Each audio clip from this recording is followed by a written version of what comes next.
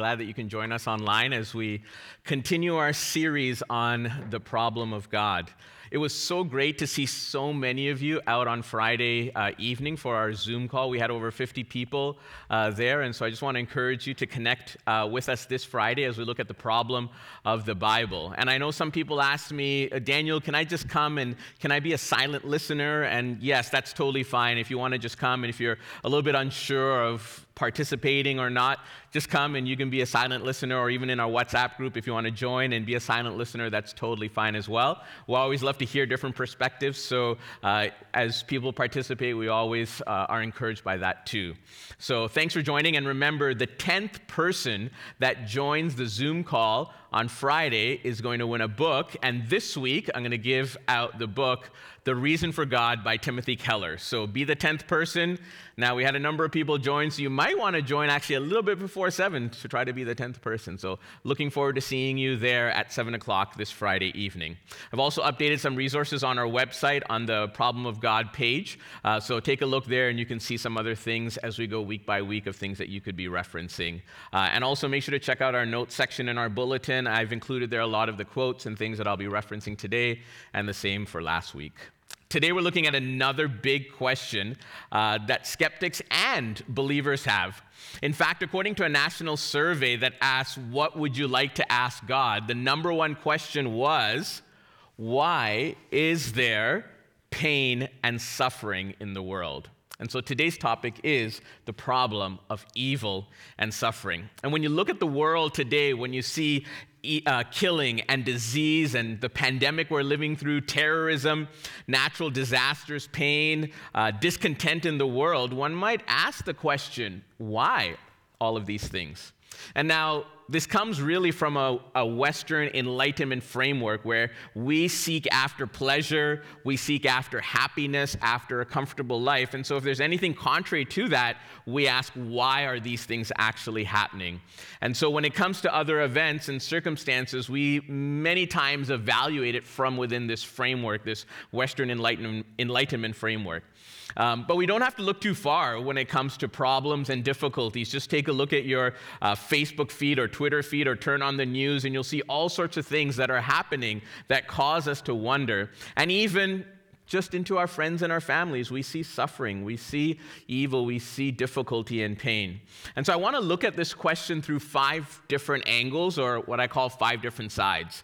The personal side, the religious side, the atheistic side, the biblical side, and also the Jesus side.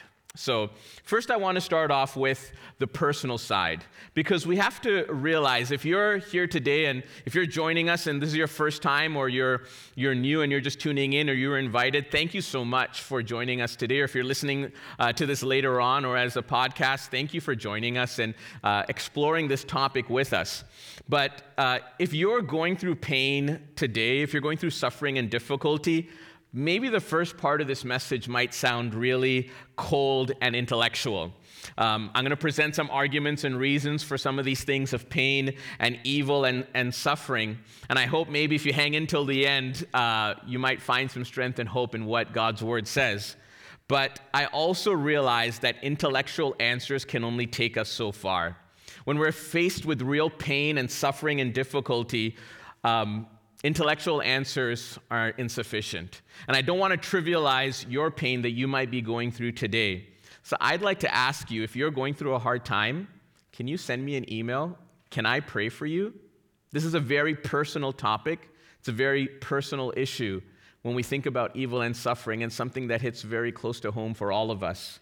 In my probably almost 20 years of pastoral ministry, I've seen so much that has happened. I've seen sickness, I've seen broken families, I've seen rejection, employment issues, even death, and so many difficult situations and circumstances, suffering and pain that people have gone through. And many times I'm at a loss for words in those difficult situations. And I find hope and comfort in the words of Jesus and the hope that Jesus actually brings in our life. So can I just give you 2 verses right off the beginning, because this is a very personal issue? Psalm 34, verse 18. The Lord is close to the brokenhearted. He rescues those whose spirits are crushed. And if you're here today and your heart is broken, if your spirit is crushed, the Lord wants to help you. Just hang in till the end of the message. I'll talk a little bit more near the end when we get to the biblical side, and especially to the Jesus side of the hope that Jesus can bring into a very painful and difficult situation. Psalm 147 verse 3 says, "He heals the brokenhearted and bandages their wounds." And so if you're here and your heart is broken, today if you're here and you've gone through some difficult situations, the Lord wants to bandage your wounds. Jesus wants to meet you where you are. Can I ask you just to send me an email, danielm@uachome.org. I'd love to pray for you. I'd love to just be a listening ear to do whatever I can to support you, or reach out to anyone on our staff. We would love to be able to be a support to you, or if you're in our life group, reach out to your life group leader. Pain and suffering is a very personal issue, and it's a difficult thing to deal with when we're going through it, and we need the support of community and friends in the body of Christ to rally around. So please reach out to someone in need and send me an email. I would love to pray for you. The second side is the religious side. Now, whether you're religious or irreligious, this is a question or something that you really need to deal with and to figure out. Now, we're going to get to the skeptical or the atheistic side in a moment, but it's also important to view different religious perspectives. And I'm just going to cover two really quickly because there's a lot, and even what I cover is just a very general overview. The first one is New Age philosophies. New Age philosophies derive their viewpoint from Eastern religions, but rooted in pantheism, where reality is identical to divinity, right? So that everything around you is, in a sense, God, right? That you're surrounding yourselves by a sense of divinity, whether it's the trees or whether it's physical objects or even people. And therefore, you have practices like praying, meditation, positive thinking, especially, in order to reach a greater state of enlightenment. Mark Clark, in his book, says, "New Age philosophy teaches that we all have the divine in us, or more accurately, that we are all a part of the divine essence in some way, part of the cosmic consciousness. This view, unlike atheism, doesn't suggest that evil and suffering mean that God doesn't exist, but that evil and suffering themselves don't exist." So in this view, this New Age philosophy is that it denies the existence of evil and suffering. It's the more the positive thinking.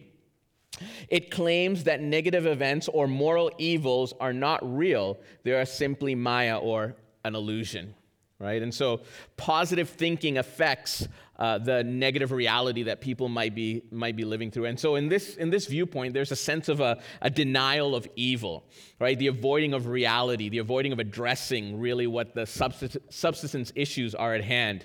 Now, New Age thinking is very broad. There's a lot more things. This is just something that's very general.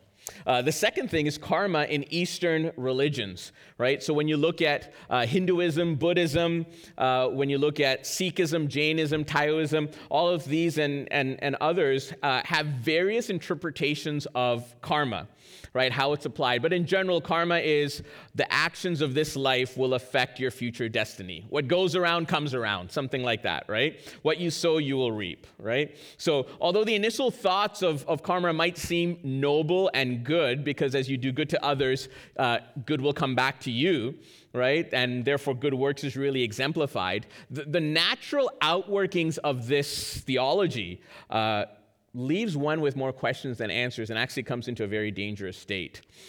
Mark Clark shares in his book about a time when he was traveling within India, and he saw so many people that were destitute, sick, and in need of help. And there was one woman who had a small child, and she reached out to him for help, and he was ready to give her some money when the guide that was with him stopped him and said this: "You can't give them money. If you stop karma from doing its job to this woman and her baby, she'll have to live this suffering again in the next life."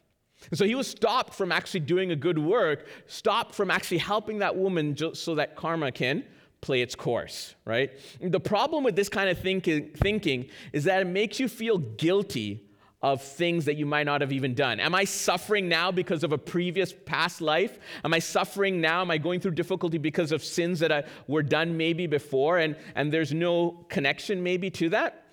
right? And so it propagates suffering without actually giving an answer for it. It doesn't seek to help people in their time of need, right? It's more about punishment in order to produce pleasure later on. Let me pay my dues now so hopefully later on, things will be better. The cross of Jesus, the gospel, is completely opposite to this, where Jesus is the one that takes our pain. Jesus is the one that takes our suffering. Jesus is the one that takes our punishment, our lostness, and dies for us in order to give new hope and to give life to us. Karma says you get what you deserve. The gospel says you get what you don't deserve. We deserve punishment. We deserve judgment. We deserve the wrath of God. But what God gives us through the gospel is love and peace and joy and forgiveness, reconciliation, hope, with eternity in mind with Jesus forever and ever. Because Jesus took the punishment so that we can have life. I remember I was in a class some time ago, and there was a business owner, a Christian business owner who works in a particular region in Asia. And he talked about how his theology, his belief in Christ, his relationship with the Lord caused him to go there and start businesses in order to help people come out of sex slavery, come out of trafficking, come out of destitute living, to help the poor. His theology, his belief in God taught him to help people in their state of suffering. Whereas, as Mark Clark said, he saw people in need and couldn't even help them because karma had to live its course out. The next side is the atheistic side. Now, this argument says that if there is a God, how can he allow evil and suffering to continue? Wouldn't God, a good God, put evil and suffering to end? This seems like a rock-solid argument. The philosopher David Hume said, is God willing to prevent evil but not able? Then he's impotent. Does he have the power to do it and he can't? Well, if he can, he's impotent. Is he able to but not willing? Then he's malevolent. Is he both able and willing? Why then is there evil? All right? Now, this seems like a pretty convincing argument here. Alvin Plantinga, who I mentioned last week, probably one of the greatest philosophers that's still living, one of the greatest philosophers to ever live, he presented 5 premises for God and evil. He said this: number 1, God exists. Number 2, God is omnipotent, meaning he's all-powerful. Number 3, God is omniscient, meaning he's all-knowing. Number 4, God is wholly good. And number 5, evil exists. Now, atheists say that all of these 5 things can't exist at the same time. Atheist philosopher J.L. Mackie said, a good thing, i.e. God, always eliminates evil as far as it can. And there are no limits to what an omnipotent thing can do. So therefore, in conclusion to that, if God exists as an omnipotent, omniscient God, he should eliminate all evil because God is good and God is all-powerful. That's the argument. There's 2 refutations to this which we need to consider. The one is the free will of humanity, and the second is the greater good. The free will defense, in defense of suffering and evil, was largely popularized by Alvin Plantinga. By the way, he was the 2017 winner of the Templeton Award. In response to J.L. Mackie's premise of the logical problem of evil, Plantinga presented his argument, right? Now, Mackie acknowledged that Plantinga's defense was successfully defeated his own theory or his own premise, but that it didn't really answer the argument of evil. Now, there's a lot of philosophical thought that Plantinga presented. I can't get into that today. I think the shortest version of his defense of free will is like 60 pages or something like that, which is worthwhile reading if you want to dig into this more. But basically, if free will is in the earth, if humanity has free will and we have choice to choose between good and evil, being good or sinning, then there has to be an option for evil, right? The other option would be to create a world, right, that doesn't have free will, and we would just be robots. We would be without creativity. We would be without the will to choose to love and have a relationship with God and others. Here's a good summary. of what Plantinga is saying. God's creation of persons with morally significant free will is something of tremendous value. God could not eliminate much of the evil and suffering in this world without thereby eliminating the greater good of having created persons with free will, with whom he could have relationships and who are able to love one another and do good deeds. The argument here is you can't have one without the other, right? Or you can't say, let's have free will and let's eliminate all evil. Then you defeat the purpose of free will. Could God have created a world without free will, without the choice to choose right or wrong? Well, he could have, but then we would all be in robots. And as Plantinga says, we wouldn't be able to choose to love God, right? So the free will of humanity is a defense against the problem of evil in the world. The second thing is the greater good, right? This argument asks the question, does a good act, if God were going to eliminate evil, does a good act by God to eliminate evil, would that produce a greater evil? Or does a good act to eliminate evil, would that eliminate a greater good? Right? So by God eliminating one action of evil, does it thereby create something that's more evil? Or does that action of eliminating evil, does it create a greater action? Does it eliminate that greater action of good? For example, if God were to eliminate one action of evil, would that prevent maybe a famous scientist being born? Or if God were to eliminate a certain action of evil, would that allow the opportunity for somebody like an Adolf Hitler to be born? Right? The problem is that we don't have the perspective that God has. We don't have all the information with our limited and finite understanding, right? And we can categorize something, but we don't really see it the way that God sees it. Like a small child who wants to play with fire on the stove, and the parents stop him from doing that. All the small child sees is that fire, and I want to enjoy that. But the parent slaps the child's hand away and says, no, don't touch that, right? Because it could hurt you. And so the parent has a larger perspective, right, that the child doesn't have.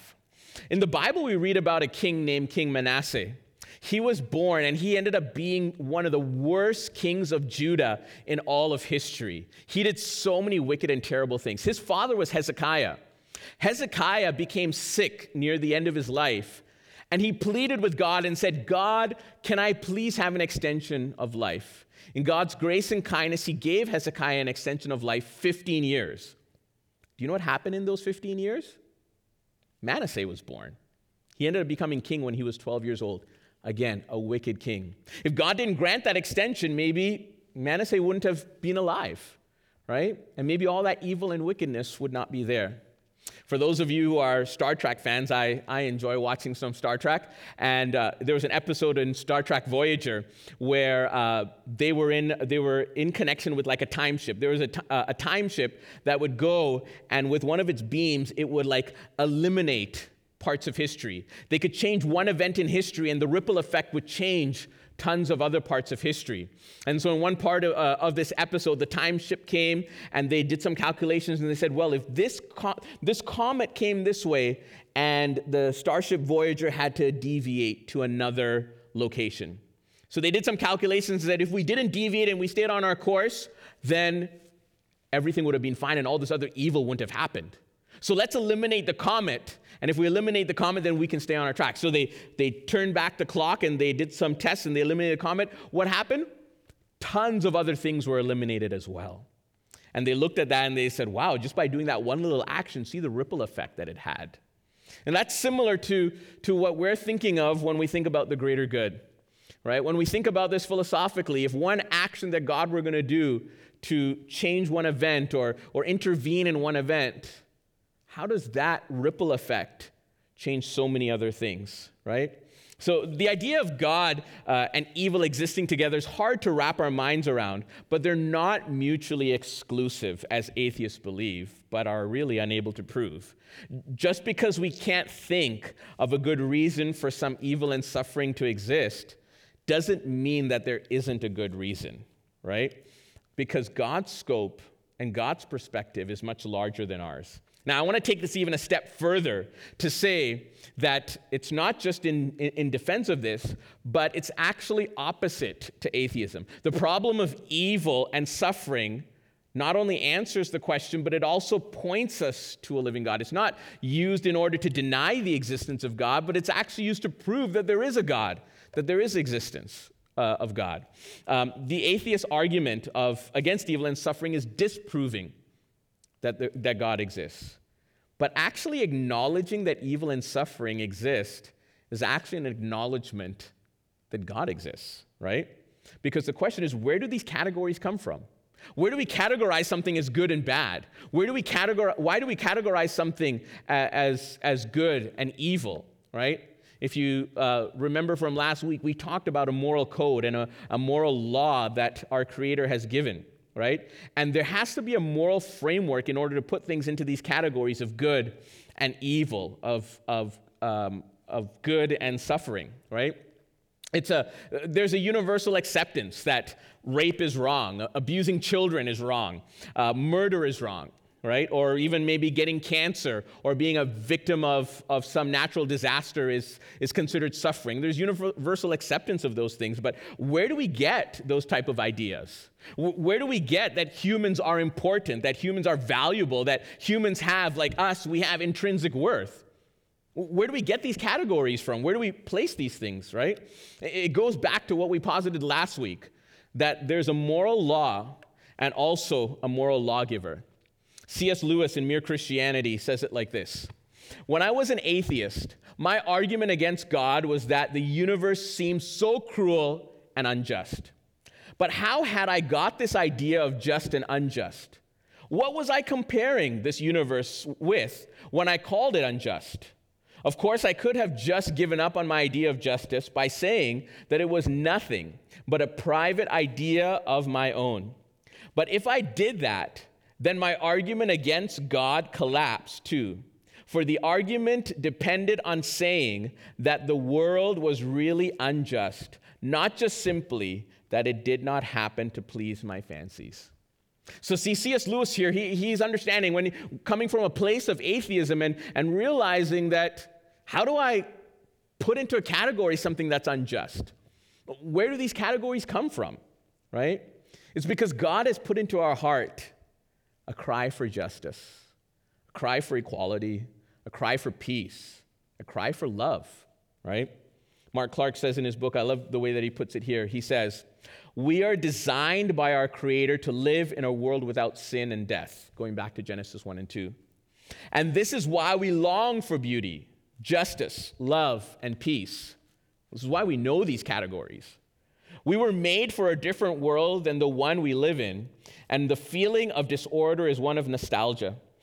We would not have these moral categories unless God had given them to us." See, God has given that framework.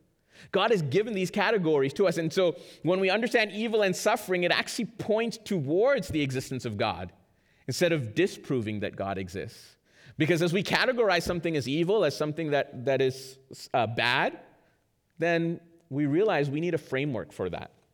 Some evolutionists might argue that these categories were produced by millions of years of evolution. But as we saw last week, everything that we learned from evolution is survival of the fittest, is what can I do to survive? I'm not going to care about somebody else. I'm not going to care about justice. I'm not going to care about mercy and love. I need to do what I need to do in order to survive. It's a dog-eat-dog world that's out there, and it's the total opposite from the moral framework that is within us. Our moral values cry out for justice. It cries out for equality. It cries out for self-sacrifice and love and peace. And completely contrary to what we see in a proposed evolutionary model.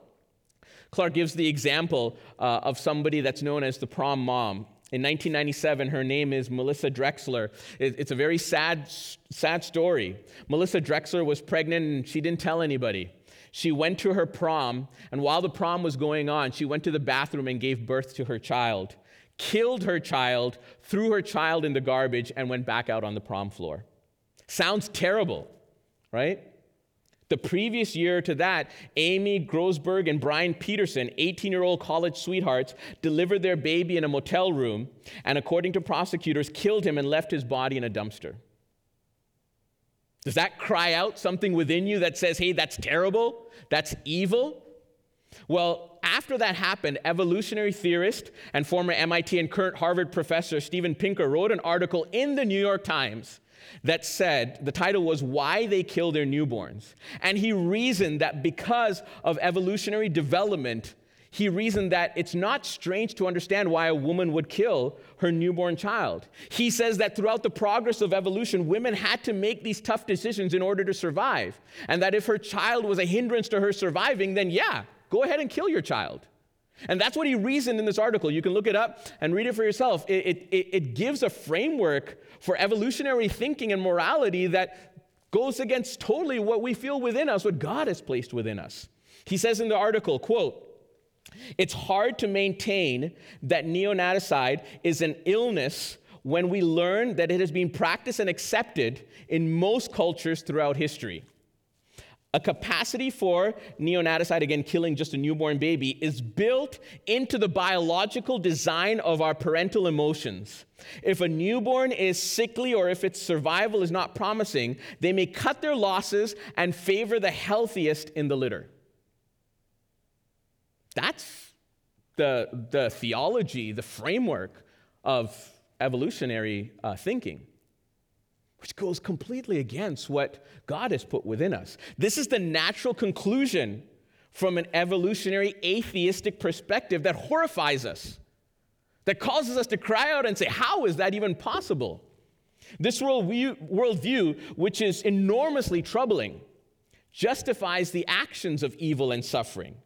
And that, friends, is the real problem. That if you have a worldview and a perspective that actually doesn't give an answer or meaning to evil and suffering, but rather justifies it and accepts it and says, hey, that's normal, that's okay, we're just a product of our development, then that's a horrifying conclusion, right? If we're just a product of our evolutionary change. Alvin Plantinga says it like this: could there really be any such things as horrifying wickedness if there were no God and if we were just evolved? Is there something like horrifying wickedness? Is there a category for that? Right? He says, I don't see how. There can be such a thing only if there is a way that rational creatures are supposed to live, obliged to live. A secular way of looking at the world has no place for genuine moral obligation of any sort. And thus no way to say there is such a thing as genuine and appalling wickedness. There's no category for that. You can't say that. We're just a product of our development, right? Accordingly, if you think there really is such a thing as horrifying wickedness, if you do acknowledge that there's horrifying wickedness, if you do acknowledge that the story that I told you about these children being killed is horrifying and wicked and terrible, and not just an illusion of some sort, then you have a powerful argument for the reality of God. And so evil and suffering actually point us to the direction of God, not away from God, right? Eventually, we have to move away from evolutionary frameworks of morality and their explanation for evil, as it just doesn't jive with what cries out within us for love, kindness, and peace towards others, okay? The biblical side, right? Throughout the Bible, we see people asking the question about evil and suffering. People asking the question, why am I going through this problem? Why am I going through this difficulty? Where is justice? And we see how this has affected us even from the very fall of Adam and Eve, when sin came into the world and evil propagated throughout. And the Bible addresses throughout scriptures the issues of justice and care and love and kindness in the midst of deep pain. Timothy Keller, and I'm going to give you a few quotes from Timothy Keller this morning as well. He says this in his book, Walking with God Through Pain and Suffering. There's a link on our website for the book as well. He says this: Christianity teaches that contra fatalism suffering is overwhelming. Contra Buddhism suffering is real. Contra karma suffering is often unfair. But contra secularism suffering is meaningful. There is a purpose to it, and if faced rightly, it can drive us like a nail deep into the love of God and into more stability and spiritual power than you can imagine. And that's the biblical perspective. That's the biblical framework, that there's meaning in the midst of suffering that drives us to the love of God, that drives us to our Creator, that drives us into relationship with Christ, right? We read in Romans chapter 5, verses 3 to 5. It says here, we can rejoice too when we run into problems and trials. Why? For we know that they help us develop endurance. There's a change. Suffering and evil and pain, it develops something within us. And endurance develops strength of character. And character strengthens our confident hope of salvation. And this hope will not lead to disappointment, for we know how dearly God loves us because he has given us the Holy Spirit to fill our hearts with his love. See, it drives us back to God's love, right? Keller said, in the secular view, suffering is never seen as a meaningful part of life, but only as an interruption. And that's why we ask the question of why evil and suffering, because we see it as an interruption to our life. We see evil, suffering, pain, we see trials as an interruption to our life and not as a meaningful part. And so we ask the question, why suffering? Why problems? Why difficulty? Because we don't see the good actually that it does in our life. When we see characters in the Bible, throughout the story of the Bible, we see people that went through intense suffering and pain, but were made all the more better for it, right? And not as an interruption, but as actually something that was good for them. Job, we read in the book of Job, he lost everything, but at the end, he came out with a deeper, fuller, and satisfying relationship with God than he ever had before. Joseph in the Bible, we did a series on Joseph some time ago. He was rejected, misunderstood, put in prison, but all of those experiences of pain and suffering changed him and changed his character to finally he was able to be over all of Egypt and save Israel. And in Genesis 50 and verse 20, something that Joseph said to his brothers, he said, you intended to harm me because they were trying to kill him. They sold him into slavery. He said, you intended to harm me, but God intended it all for good. He brought me to this position so I could save the lives of many people. See, there was meaning in the midst of that pain, in the midst of that suffering. We see about Daniel in the Bible and how he went through captivity and he went through difficulty and suffering, and in the lion's den, and his friends went through the fiery furnace. Not to get into all of those stories, but it was a difficult path for him and his friends, but it produced something in them, that they would stay faithful to God in the midst of difficult situations. And so many good characteristics are formed and developed in our life through trials, difficulty, suffering, pain, and evil. Courage, for example, is developed in the time of danger. Perseverance is developed in the midst of obstacles. Compassion is developed as we go through our own trials and difficulties. C.S. Lewis says in his book, The Problem of Pain, pain insists upon being attended to. God whispers in our pleasures, speaks in our conscience, but shouts in our pain. It is his megaphone to rouse a deaf world.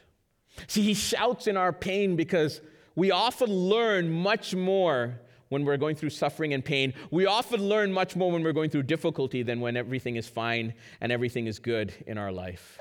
And throughout the Bible, we see instances and stories of people being benefited, growing, becoming stronger through pain and suffering. It forms us and makes us who we are. That's why Keller says, while other world views leads us to sit in the midst of life's joys, foreseeing the coming sorrows, Christianity empowers its people to sit in the midst of this world's sorrows, in pain, in suffering, in difficulty, tasting the coming joy. Knowing that this is producing something good in us, not just in this life, but in the life to come. There's a movie that was made. It's called I Can Only Imagine, based on the life of Bart Millard. You can watch it on Netflix right now. Forewarning, watch it with a box of Kleenex. But it's a great story based on the story of Bart Millard and the song I Can Only Imagine. And in the story, it talks about how Bart Millard had a terrible relationship with his dad who was abusive to him.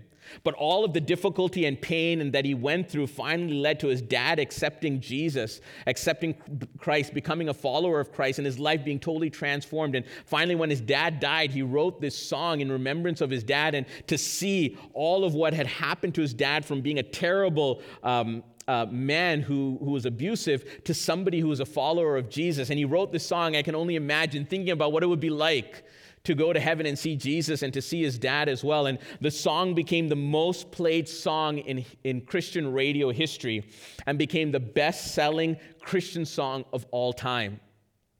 How was that produced? in the furnace of suffering. Many songs that we might know, for example, the famous hymns of It Is Well and Amazing Grace, were produced through furnaces of suffering, through difficult times, hard experiences in life that produce these wonderful songs. Some of the greatest accomplishments in human history, in scientific discoveries or artistic achievements, have an element of suffering and pain in them that causes people to achieve something beyond themselves because of what they've gone through. See, God uses our pain, our suffering, and the evil in this world for his good purpose. And in God, we find meaning in suffering and pain and evil as it draws us into a relationship to a loving Creator, right? Keller says, suffering can refine us rather than destroy us because God himself walks with us in the fire. And this is the difference. Suffering can push us away from God, or suffering can draw us into a deeper relationship with him. If we understand and know in this Christian worldview and perspective that God walks with us in the midst of pain and suffering. Timothy Keller recently was diagnosed with cancer. His wife had gone through so many sicknesses before. She had Crohn's disease, and Keller had thyroid cancer before, but just recently, this past May, he was diagnosed with pancreatic cancer. And as many of you know, that's a very serious type of cancer, and not many people live very long after that. But this is what Timothy Keller said. He said his greatest fear was to go back to how he was before his cancer diagnosis. He said that now he is happier than he's ever been before. He's enjoyed things around him more than he's ever enjoyed before. He's enjoyed prayer more than he has ever before. And this is a man that wrote a book about prayer and wrote a book called Walking with God Through Pain and Suffering. But now after experiencing, again, remember as I said, there's a very personal thing. After experiencing this diagnosis in a very personal way, it has brought him to heights of relationship with Jesus that he's not experienced before, and he never wants to go back. Some of you know William Aton in our church, and I asked William's permission to share the story. How years ago when he didn't believe in God, he didn't have any faith in God, he was diagnosed with cancer. And the diagnosis of cancer brought him to a critical stage in his life. And in that time, he started to seek and study. He read the book, The Reason for God, and he started to evaluate the arguments of Christianity versus the arguments of atheism. And he saw the Christian worldview and the perspective that it gave, especially to meaning and suffering, and he gave his life to the Lord. And some of you might remember when he took baptism here, he said, and I asked him this question last night as well, just to reconfirm. I said, William, if I gave you the option, cancer and knowing Jesus, or no cancer, a healthy life, and not knowing Christ, he said, I'll take cancer every single time because that experience led me to knowing the depths of Jesus. And it's continued for him as he's continued his walk with the Lord. Finally, the last thing is the Jesus side, right? This really is what makes the Christian perspective and the Christian worldview on suffering and evil the most convincing, the most empathetic, the most comforting, and the most powerful. This is like a grand slam in baseball, hit out of the park, game over, this is done, the Jesus side, right? That the God of all the universe, the creator of all things, the almighty God, the King of kings, the one who knows all things from the beginning till the end, chose not to stay and sit on his high throne in heaven and observe everything and just say, I have a plan. But he decided to come down to earth in the form of a man and partake in our suffering, in the experience of evil, in the harshness of pain, in order to know and empathize with us, to love us, to fellowship with us, and most of all, to redeem us. That, friends, is the power of the gospel. Jesus embraced sufferings. If you look in Isaiah chapter 53, we see a prophetic chapter about the Messiah and how he would suffer, how he embraced suffering, how he would be the suffering servant. Don't have time to get into it this morning, but our life groups are going to dig into that this week as well, and I encourage you to read that chapter later on. Timothy Keller says it this way: the death of Jesus was quantitatively different from any other death. The physical pain was nothing compared to the spiritual experience of cosmic abandonment. Christianity alone among the world religions claims that God became uniquely and fully human in Jesus Christ, and therefore knows firsthand despair, rejection, loneliness, poverty, bereavement, torture, and imprisonment. See, Timothy Keller in his book argues this: the stronger the bond, the greater the abandonment, the greater the pain, the greater the suffering. So if it's parents and children and there's a sense of abandonment, that's pretty great. If it's husband and wife and there's a divorce, if there's an abandonment, that's pretty great. If it's somebody that you just, met on the street, or maybe a friend from high school, maybe that bond is not so great, so the abandonment or the loss of that friendship is not that hurtful or that much suffering. But for Jesus, the Son of God, to experience the abandonment that he did from God the Father, who he had known for all eternity past, that fellowship and that relationship is much greater than anything that we have ever experienced and anything that we have ever known, because God is beyond our time and experience. For that abandonment to be experienced by Jesus was the greatest suffering. And he did that to identify with us. He did that to experience what we experience. Jesus, the Son of God, didn't stay on his throne, but he entered into our pain. He entered into our suffering. And this is why the Christian worldview and perspective is so powerful, because we have a God and a Savior that comes into pain and suffering and says, I know what you're going through. In the Garden of Gethsemane, on the cross of Calvary, when he said, my God, why have you forsaken me? We see him as he ministered in this world for 3.5 years. He was moved with compassion. He saw the sick and he touched them and he healed them. He saw people that were dead and he raised them up from there. He had a feeling of compassion and empathy for people. Jesus lost all his glory so that we would be clothed in it. He was shut out so that we could get access. He was bound, nailed so that we could be free. He was cast out so we could approach. And Jesus took away the only kind of suffering that can really destroy you, that is being cast away from God. He took that so that now all suffering that comes into your life will only make you great. A lump of coal under pressure becomes a diamond, and the suffering of a person in Christ only turns you into somebody gorgeous. Timothy Keller, Walking with God Through Pain and Suffering. See, our God, Jesus, came to this world and embraced suffering. There's no other worldview that talks about that. There's no other worldview that comes even close to giving an answer for suffering and giving meaning to pain. In Hebrews 4, verses 15 and 16, it says, this high priest, Jesus Christ, of ours, understands our weakness, for he faced all of the same testings we do, yet he did not sin. So let us come boldly. He invites us now. Come boldly to the throne of our gracious God. There we will receive his mercy, and we will find grace to help us when we need it most. Are you in need today? Are you going through pain and suffering today? Jesus invites us because he knows our pain. He has suffered even much more than we can imagine. He cares, and he did something about it by coming to this world. That's the difference. So even if we don't have a complete answer to be able to say, I know why this evil is there, I know why this suffering is there, and we don't know because we don't have the perspective of God. But what we do know is that he's not indifferent. What we do know is that he does care, and he did something about it by coming down to us, to know us, to love us, to redeem us. And now he calls us to know him. And in the midst of our pain, in the midst of our suffering, in the midst of evil, that's how we know him more. We would never know God as our healer if we were never sick. We would never know him as our deliverer if we were never in bondage. We would never know him as provider if we were never in need. We would never know him as refuge if we were never discouraged. We would never know him as light if we were never in darkness.